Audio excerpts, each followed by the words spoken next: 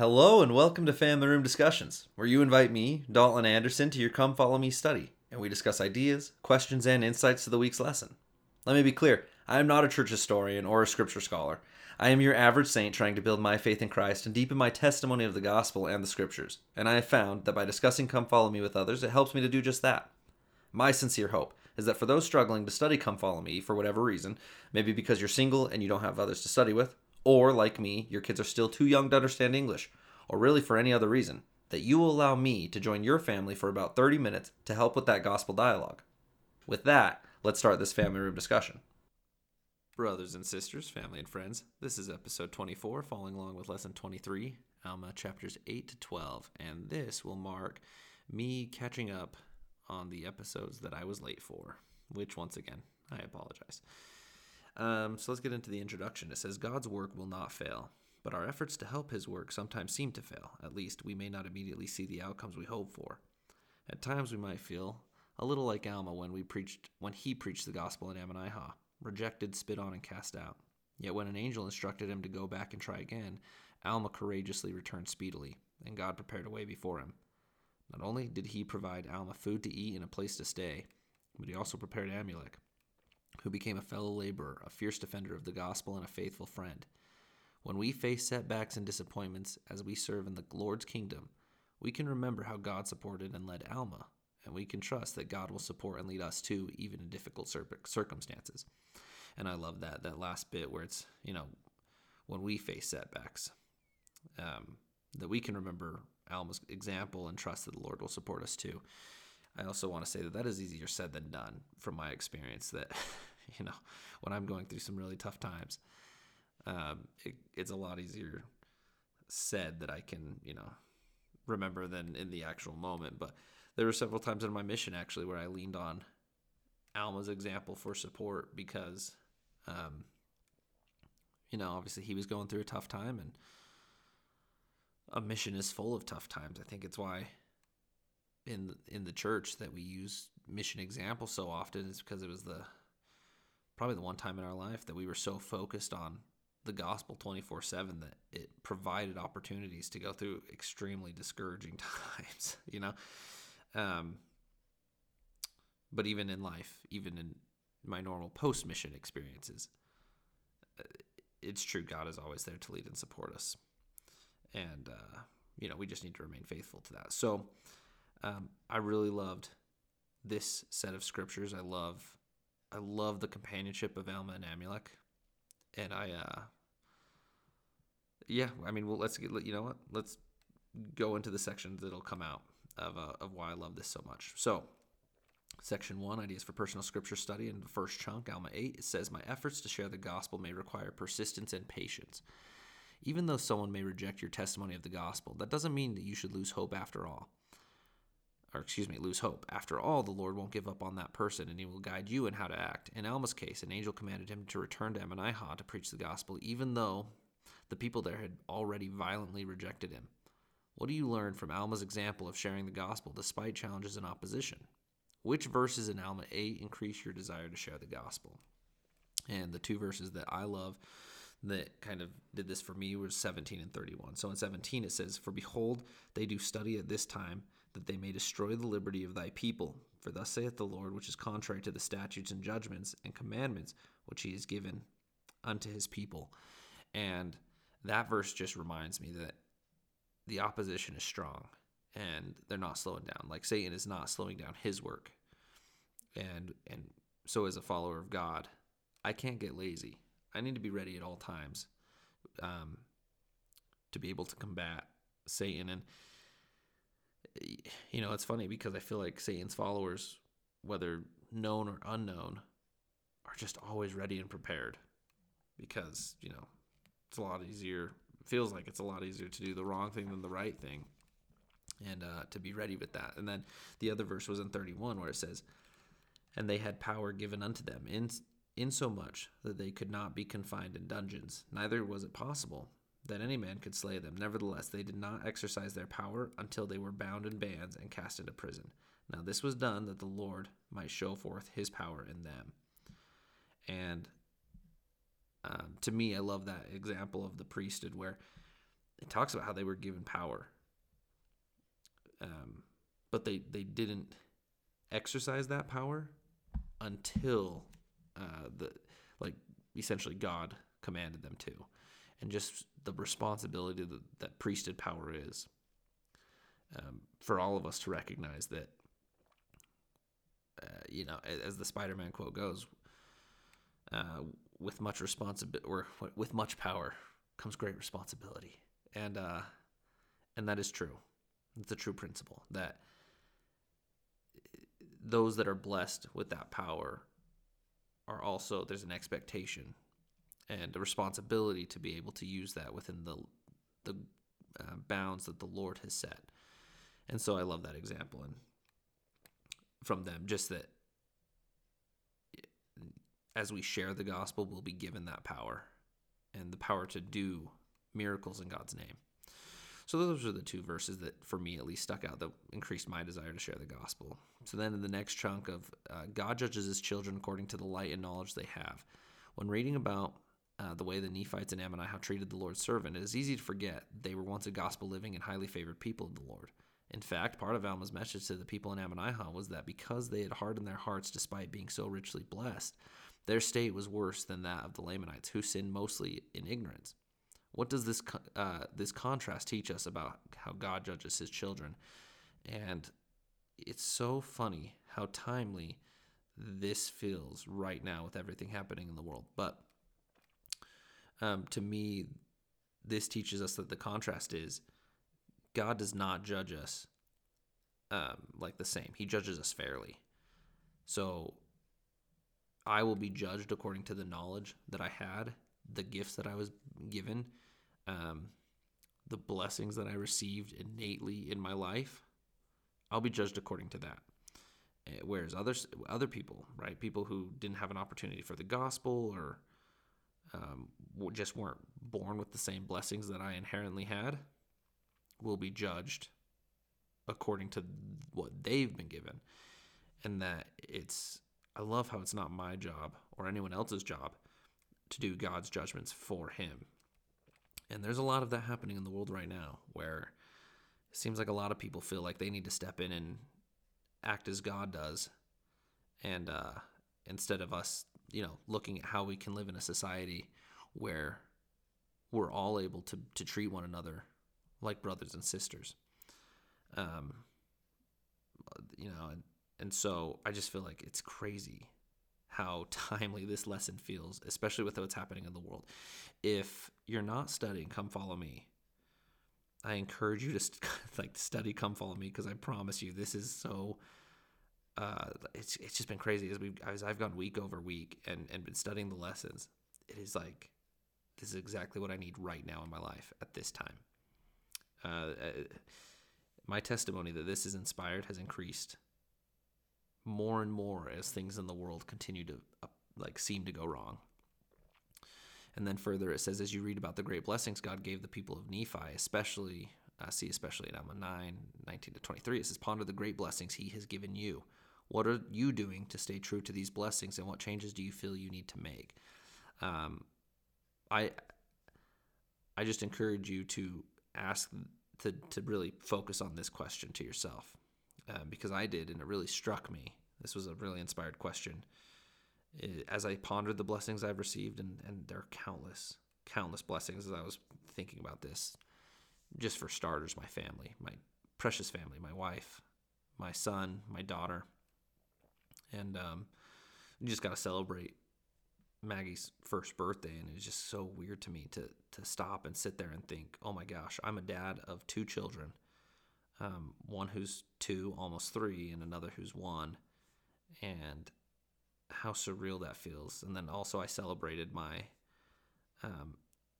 6-year mark being home from the mission on June 4th, and on June 6th marked 8 years since I went out on my mission. And just thinking where life has taken me, how far I've come, how much further I need to go, which is significantly more.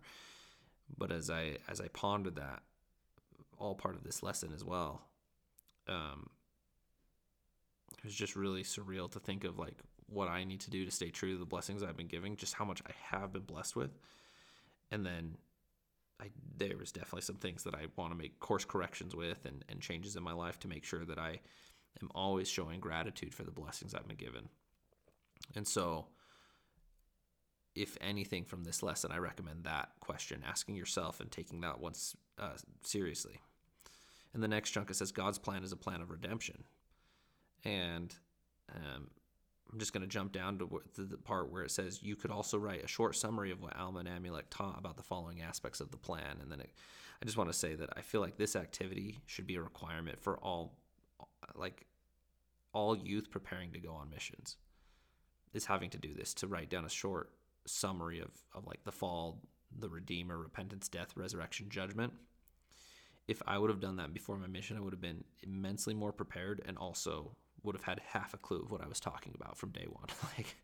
Because it's funny, I do know the answers, right? I've grown up in the church my whole life, and I did know the answers to the fall, the Redeemer, repentance, death, resurrection, and judgment. But when you think about having to explain it to someone else, it's that's vastly different, and it's a very scary predicament to find yourself in. So I feel like that should be an activity that should be a mission prep, and I'm sure it is. But that's something like with my kids, I'm for sure having them do. Like, I'm going to make them teach me as they learn it. Like, okay, so what is the fall, and why is it so important? And this set of scriptures that we're reading here, this Alma 8 to 12, is like perfect to answer these questions. And then further it says, if I will not harden my heart, I can receive more of the word of God. Some people may wonder why Heavenly Father doesn't make everything known to us. In Alma 12, 9 to 14, Alma explained one possible reason God's mysteries are sometimes withheld from us. These questions could help you ponder what he taught. Bullet point 1, what does it mean to harden our hearts? Do you ever notice this tendency in yourself? And the answer for me is yes, I do notice that. And what does it mean? I think it means not showing God the proper respect.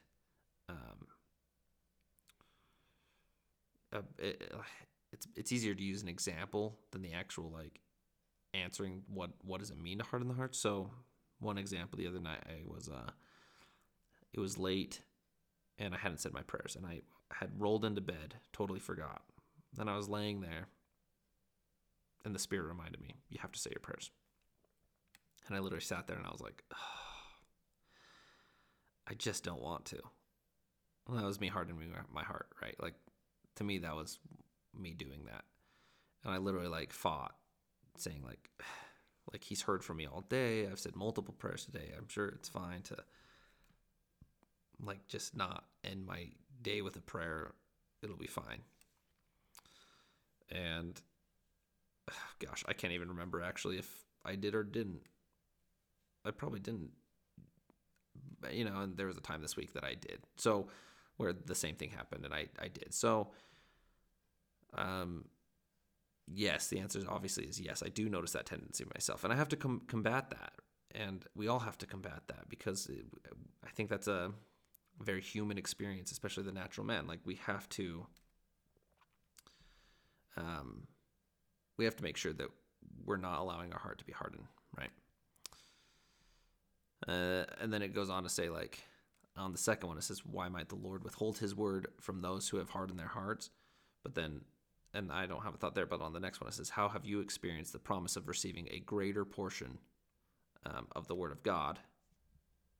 And there's actually a specific point that I can think of where I was looking for answers, and I can't remember what specific answers I was looking for, but I know it had to do with a doctrinal question of sorts. And anyway, I've been praying forever. I think actually I'd already talked about this in a previous podcast where at General Conference, one of the speakers said exactly the thing that I was like, oh my gosh, that's the answer. And that was, I felt like that was me receiving a greater portion of the word, and I can receive further as long as I continue to remain true and faithful. And then on the last one, it says, what can you do to ensure God's word is found in you? If you had God's word in you, what effect would it have on your words, works, and thoughts? And I don't really have anything that I think of other than just like by constantly studying the scriptures, by constantly like savoring up the word of God and keeping it sacred, like that's how you'll ensure that it's found in you, right? And then in the second section, ideas for family scripture study and family home evening. In the first chunk, it says Alma 8:10-18. What can we learn from Alma about obeying the Lord speedily, even when it might be difficult? And I think what we can learn is like, as we act upon the promptings the Lord gives us, He'll bless us faster. Like Alma was blessed almost immediately upon entering the city, right? He met Amulek and got a nice meal. It was awesome. That's a great blessing. And then it goes on to say, to reinforce this principle with small children, you could play a game where you give instructions for a task and see how quickly family members accomplish it. For instance, you might see who could quickly fold a piece of clothing. I'm definitely going to do this with Flynn this week when we do our FHE. There's 100% an activity I'm going to try. We had tried one last week, we had tried an activity last week, and I didn't mention this in the previous podcast, but we had tried this thing where we tried to ask him about his fears, and that just went horribly. He's just still too young. It's so tough, and but we're trying, right? That's all you can do as a parent of young children. All you do is try and help them and make it fun, make them enjoy being together as a family. And that truly is I think what matters the most from my young and experienced experience. I have no thoughts on the second chunk there, Alma 10, 1-12, but then Alma 10, 22-23 says, what do we learn from these verses about the influence of a group of righteous people can have in a wicked city? And I'm going to actually read the verses to help out here. It says, yea, and I say unto you that if it were not for the prayers of the righteous who are now in the land, that you would even now be visited with utter destruction. Yet it would not be by flood, as were the people in the days of Noah, but it would be by famine and by pestilence and the sword. But it is by the prayers of the righteous that you are spared. Now, therefore, if you will cast out the righteous from among you, then will not the Lord stay his hand, but in his fierce anger he will come out against you. Then ye shall be smitten by famine and by pestilence and by the sword. And the time is soon at hand, except ye repent. That's actually really powerful, that it was because of the prayers of the righteous and the righteous in the city that the city was being spared. And I think that is a very powerful example right now in the world where wickedness is all over. And so never discount the influence you have on your community. It very well could be your prayers up to the Lord that are protecting you and your neighbors and your community and the nation and just on a global scale, right? Like, never discount the influence you are having by just trying to do your best and trying to be a good saint. And I think that's something that I realized and really took as I was reading this. That really stuck out to me, actually, that I need to be increasing my faith and using my faith to try and like bless my community and seek blessings for my community and to really be doing my part to make sure we have a strong community and network of saints here in my area. And then in the last chunk here, Alma 11:34-37, it says, what is the difference between Jesus Christ saving us in our sins and from our sins? And I love the clarification or the expounding of this scripture in Helaman 5:10, where it says, and remember also the words which Amulek spake unto Zeezrom in the city of Ammonihah. For he said unto him that the Lord surely should come to redeem his people, but that he should not come to redeem them in their sins, but to redeem them from their sins.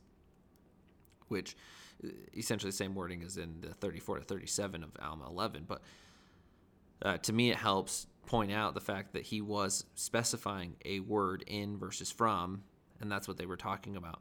What I find more interesting than, I guess, what we're supposed to get from this lesson is the fact that words, even the smallest word like in versus from, are extremely important, and that it's the details of the words that are important when we're explaining the gospel. Like here, Amulek was dealing with a bunch of lawyers who were extremely trained, not only in the scriptures, but in the law. And he knew the importance of Christ saving us in our sins versus from our sins, and was able to expound then upon that one concept and that one principle, right? And that's amazing to me. Like, I don't know if I could teach the gospel on that detailed of a level, but he was able to, and I think we do need to be able to do that. So never discount a word or how important it is to get the words right. My grandpa does this, actually. He gets very strict when we talk about taking out your endowment. He always reminds me how inappropriate it is to say that. You're not taking out anything. He's like, this isn't a bank. The temple's not a bank, and you're not going in and taking out something. This isn't a deposit. It's receiving your endowment. And it was actually funny because one time I had said to get your endowment, and someone went to correct me, and I said, now hold on. Get is just a synonym for receive, right? And they were like, well, it's, receive. So I asked my grandpa, I was like, Grandpa, is it inappropriate to say get? And he's like, no, it's not inappropriate. However, it still sounds better to say receive. And I was like, well, I can agree with that. I can accept that. But so just recognizing that, our words have important meaning in the church, and that never be offended when someone corrects you, to like fix up your wording on things, right? I've had to learn this lesson.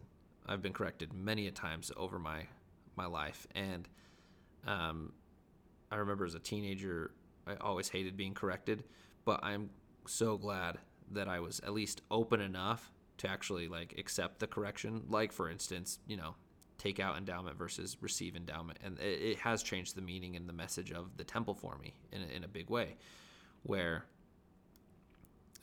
I have acquaintances who, when I've tried to offer some helpful encouragement of like, well, try saying this, they're not as open to it. And it's not necessarily about listening to me, but it's more of the attitude that comes with when you don't take serious the ordinances or the language involved in the ordinances or the language when dealing with Christ and Heavenly Father, then I don't think you can have the same expectation of them when in taking your word seriously.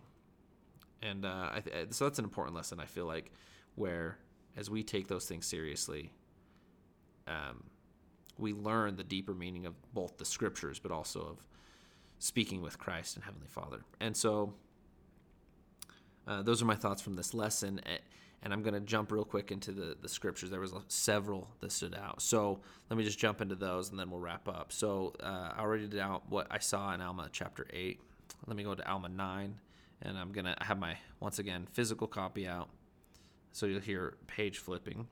But first one is in Alma 9:15. It says, nevertheless, I say unto you that it shall be more tolerable for them in the day of judgment than for you, if you remain in your sins. Yea, and even more tolerable for them in this life than for you, except you repent. And even additionally in 16 it says, for there are many promises which are extended to the Lamanites, for it is because of the traditions of their fathers that cause them to remain in their state of ignorance. Therefore, the Lord will be merciful unto them and prolong their existence in the land.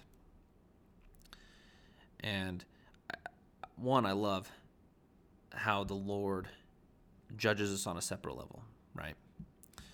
And in 16, right, where it says, therefore the Lord will be merciful unto them and prolong their existence in the land. Like, talk about the blessings that is for the Lamanites, but more of, talk about how blessed we all are, that the Lord will be so merciful that he understands our exact experiences, that he will judge us. Like, what a privilege, like that's the privilege of this gospel.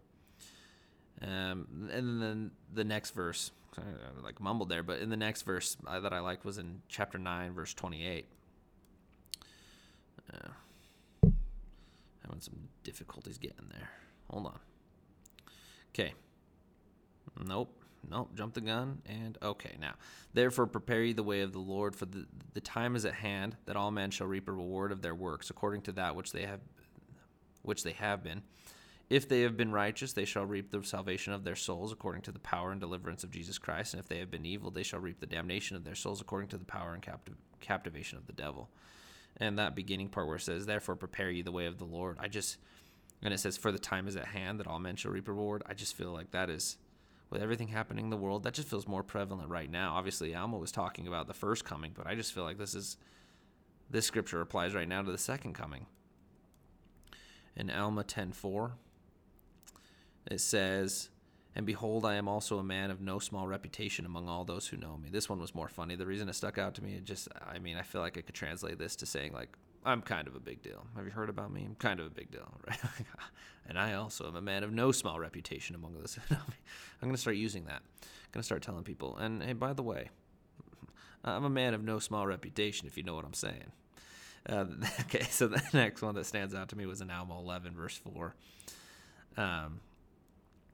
So Alma 11 is kind of funny because this is where we kind of get into the currencies, right? And when Lex and I were dating and we were reading the scriptures together and we got to this, she always wanted to skip over this. She was like, this is unimportant scripture. And I always used to chastise, and I still do, where I'm like, excuse me? Like, Mormon would not have put it in if it wasn't vital. And so I always try to look for lessons. I purposely try to pull out lessons from these verses about the money and the currency. And so here's one I pulled out on this time going through. So it says, now these are the names of the different pieces of their gold and of their silver according to their value, and the names that are given by the Nephites, for they did not reckon after the manner of the Jews who were at Jerusalem, neither did they measure after the manner of the Jews. But they altered their reckoning and their measure according to the minds and the circumstances of the people in every generation till the reign of the judges, they having been established by King Mosiah. And then it goes on from like verses 5 all the way down to like, 19 or 20? Yeah, 19. And it talks about like the Senum and the Amnor and the Ezram. And okay, so here's what I thought about though. Obviously, we have to have a testimony of the Book of Mormon for ourselves, like on a spiritual level, but just from a logical level. Joseph Smith was like a farm boy, right? And a young man when the Book of Mormon was published. And so I've read a lot of books. I've read a lot of fiction books. I love books. I love reading, and I love fiction. I cannot think of a book that went through the currency of the book. Like, money's something that's kind of dealt with in a lot of fiction. Obviously, like the transaction of money or whatever, but it's usually just passed off as like calling it currency or coin or gold or whatever. Like, it just, if the Book of Mormon is just a fiction book that Joseph Smith made up, he's like the greatest fiction author in the history of fiction, that he comes up with his entire currency system. And for what, right? Because it feels so insignificant. This doesn't come up again later. This is just for this, like the reason this feels like it's even brought up is simply for the fact of that Zeezrom is going to try and trick Amulek and like essentially try and explain. And I don't know how I did the math. I had done this previously, but I think like the amount of gold that he was willing to offer or something was like $3,000 essentially.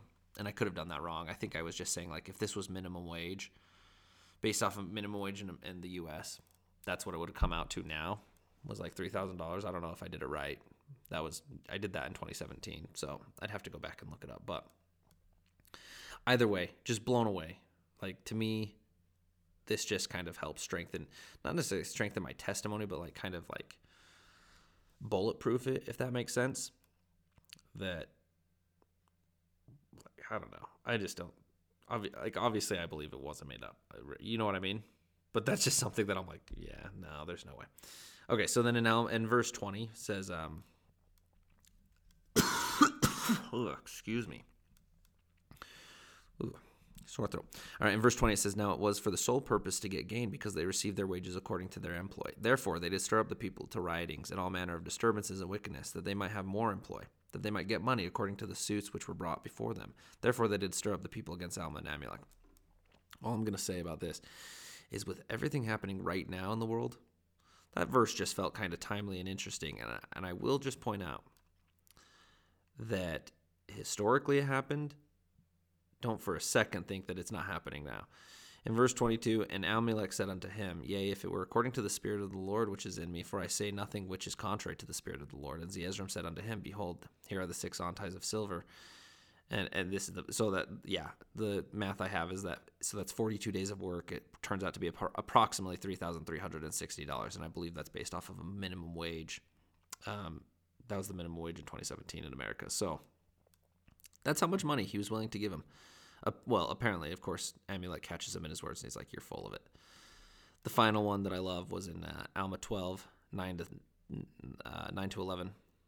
It says, And now Alma began to expound these things unto him, saying, It is given unto many to know the mysteries of God. Nevertheless, they are laid under a strict command that they should not impart only according to the portion of his word, which he doth grant to the children of men, according to the heed and diligence which they give unto him. And therefore, he that will harden his heart, the same receiveth the lesser portion of the word, and he that will not harden his heart, to him is given the greater portion of the word, until it is given unto him to know the mysteries of God, until he know them in full. And they that will harden their hearts, to them is given the lesser portion of the word, until they know nothing concerning his mysteries. And then they are taken captive by the devil and led by his will down to destruction. Now this is what is meant by the chains of hell. And in conclusion, what I want to say is that if we remain faithful and diligent and keep studying and keep seeking the mysteries of God, then we will know them in full. That's a promise. It's given in the Book of Mormon right here. So never think that you're done learning. And that's something that I always try to remind myself, is I'm never done learning. So keep going. And when it feels like we keep having the same lessons over and over again, it's because there's more to learn about the complexities of the gospel. And then in verse 11, I've actually had this experience where, once again, on my mission, there was an area where I went on exchanges with, and we went into this home, and it was the former, it was either the bishop or branch president, but he was former, and he was inactive, and that kind of surprised me. And I was like, oh, it must have been years ago. And they were like, no, he was like the previous either bishop or branch president. Like I said, I can't remember, but went into his home, and very friendly. Like, he was really friendly. He'd kind of gone inactive and had stopped wearing his garments, and same with his wife and stuff. And we went in to teach whichever lesson it was, and I think it was like the restoration. And as we were going through the lesson, he went to be like, oh yeah, because of like whatever in agreeance, right? And the gospel principle, like, he kind of got it wrong. And I remember being like, that's actually like a pretty basic thing to forget, like, especially if you were in a position like that in the church where you were, a common judge in Israel. You should have known that. And we walked out of the home, and the mission leader, as we got in the car, was like, that scripture, and he would reference this one.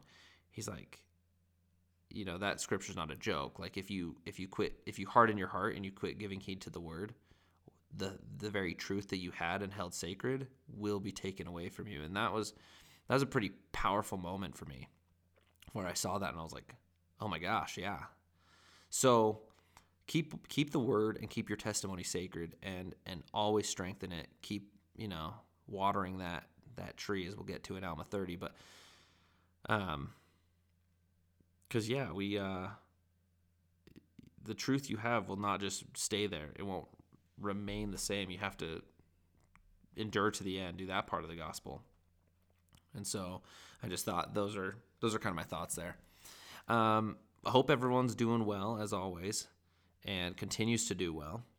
And I would love, if you got something. This was an excellent lesson, so I'm sure you got something, and I want to hear it. So share with me your thoughts, and I will talk about it in the next episode. But until then, I will see you next time.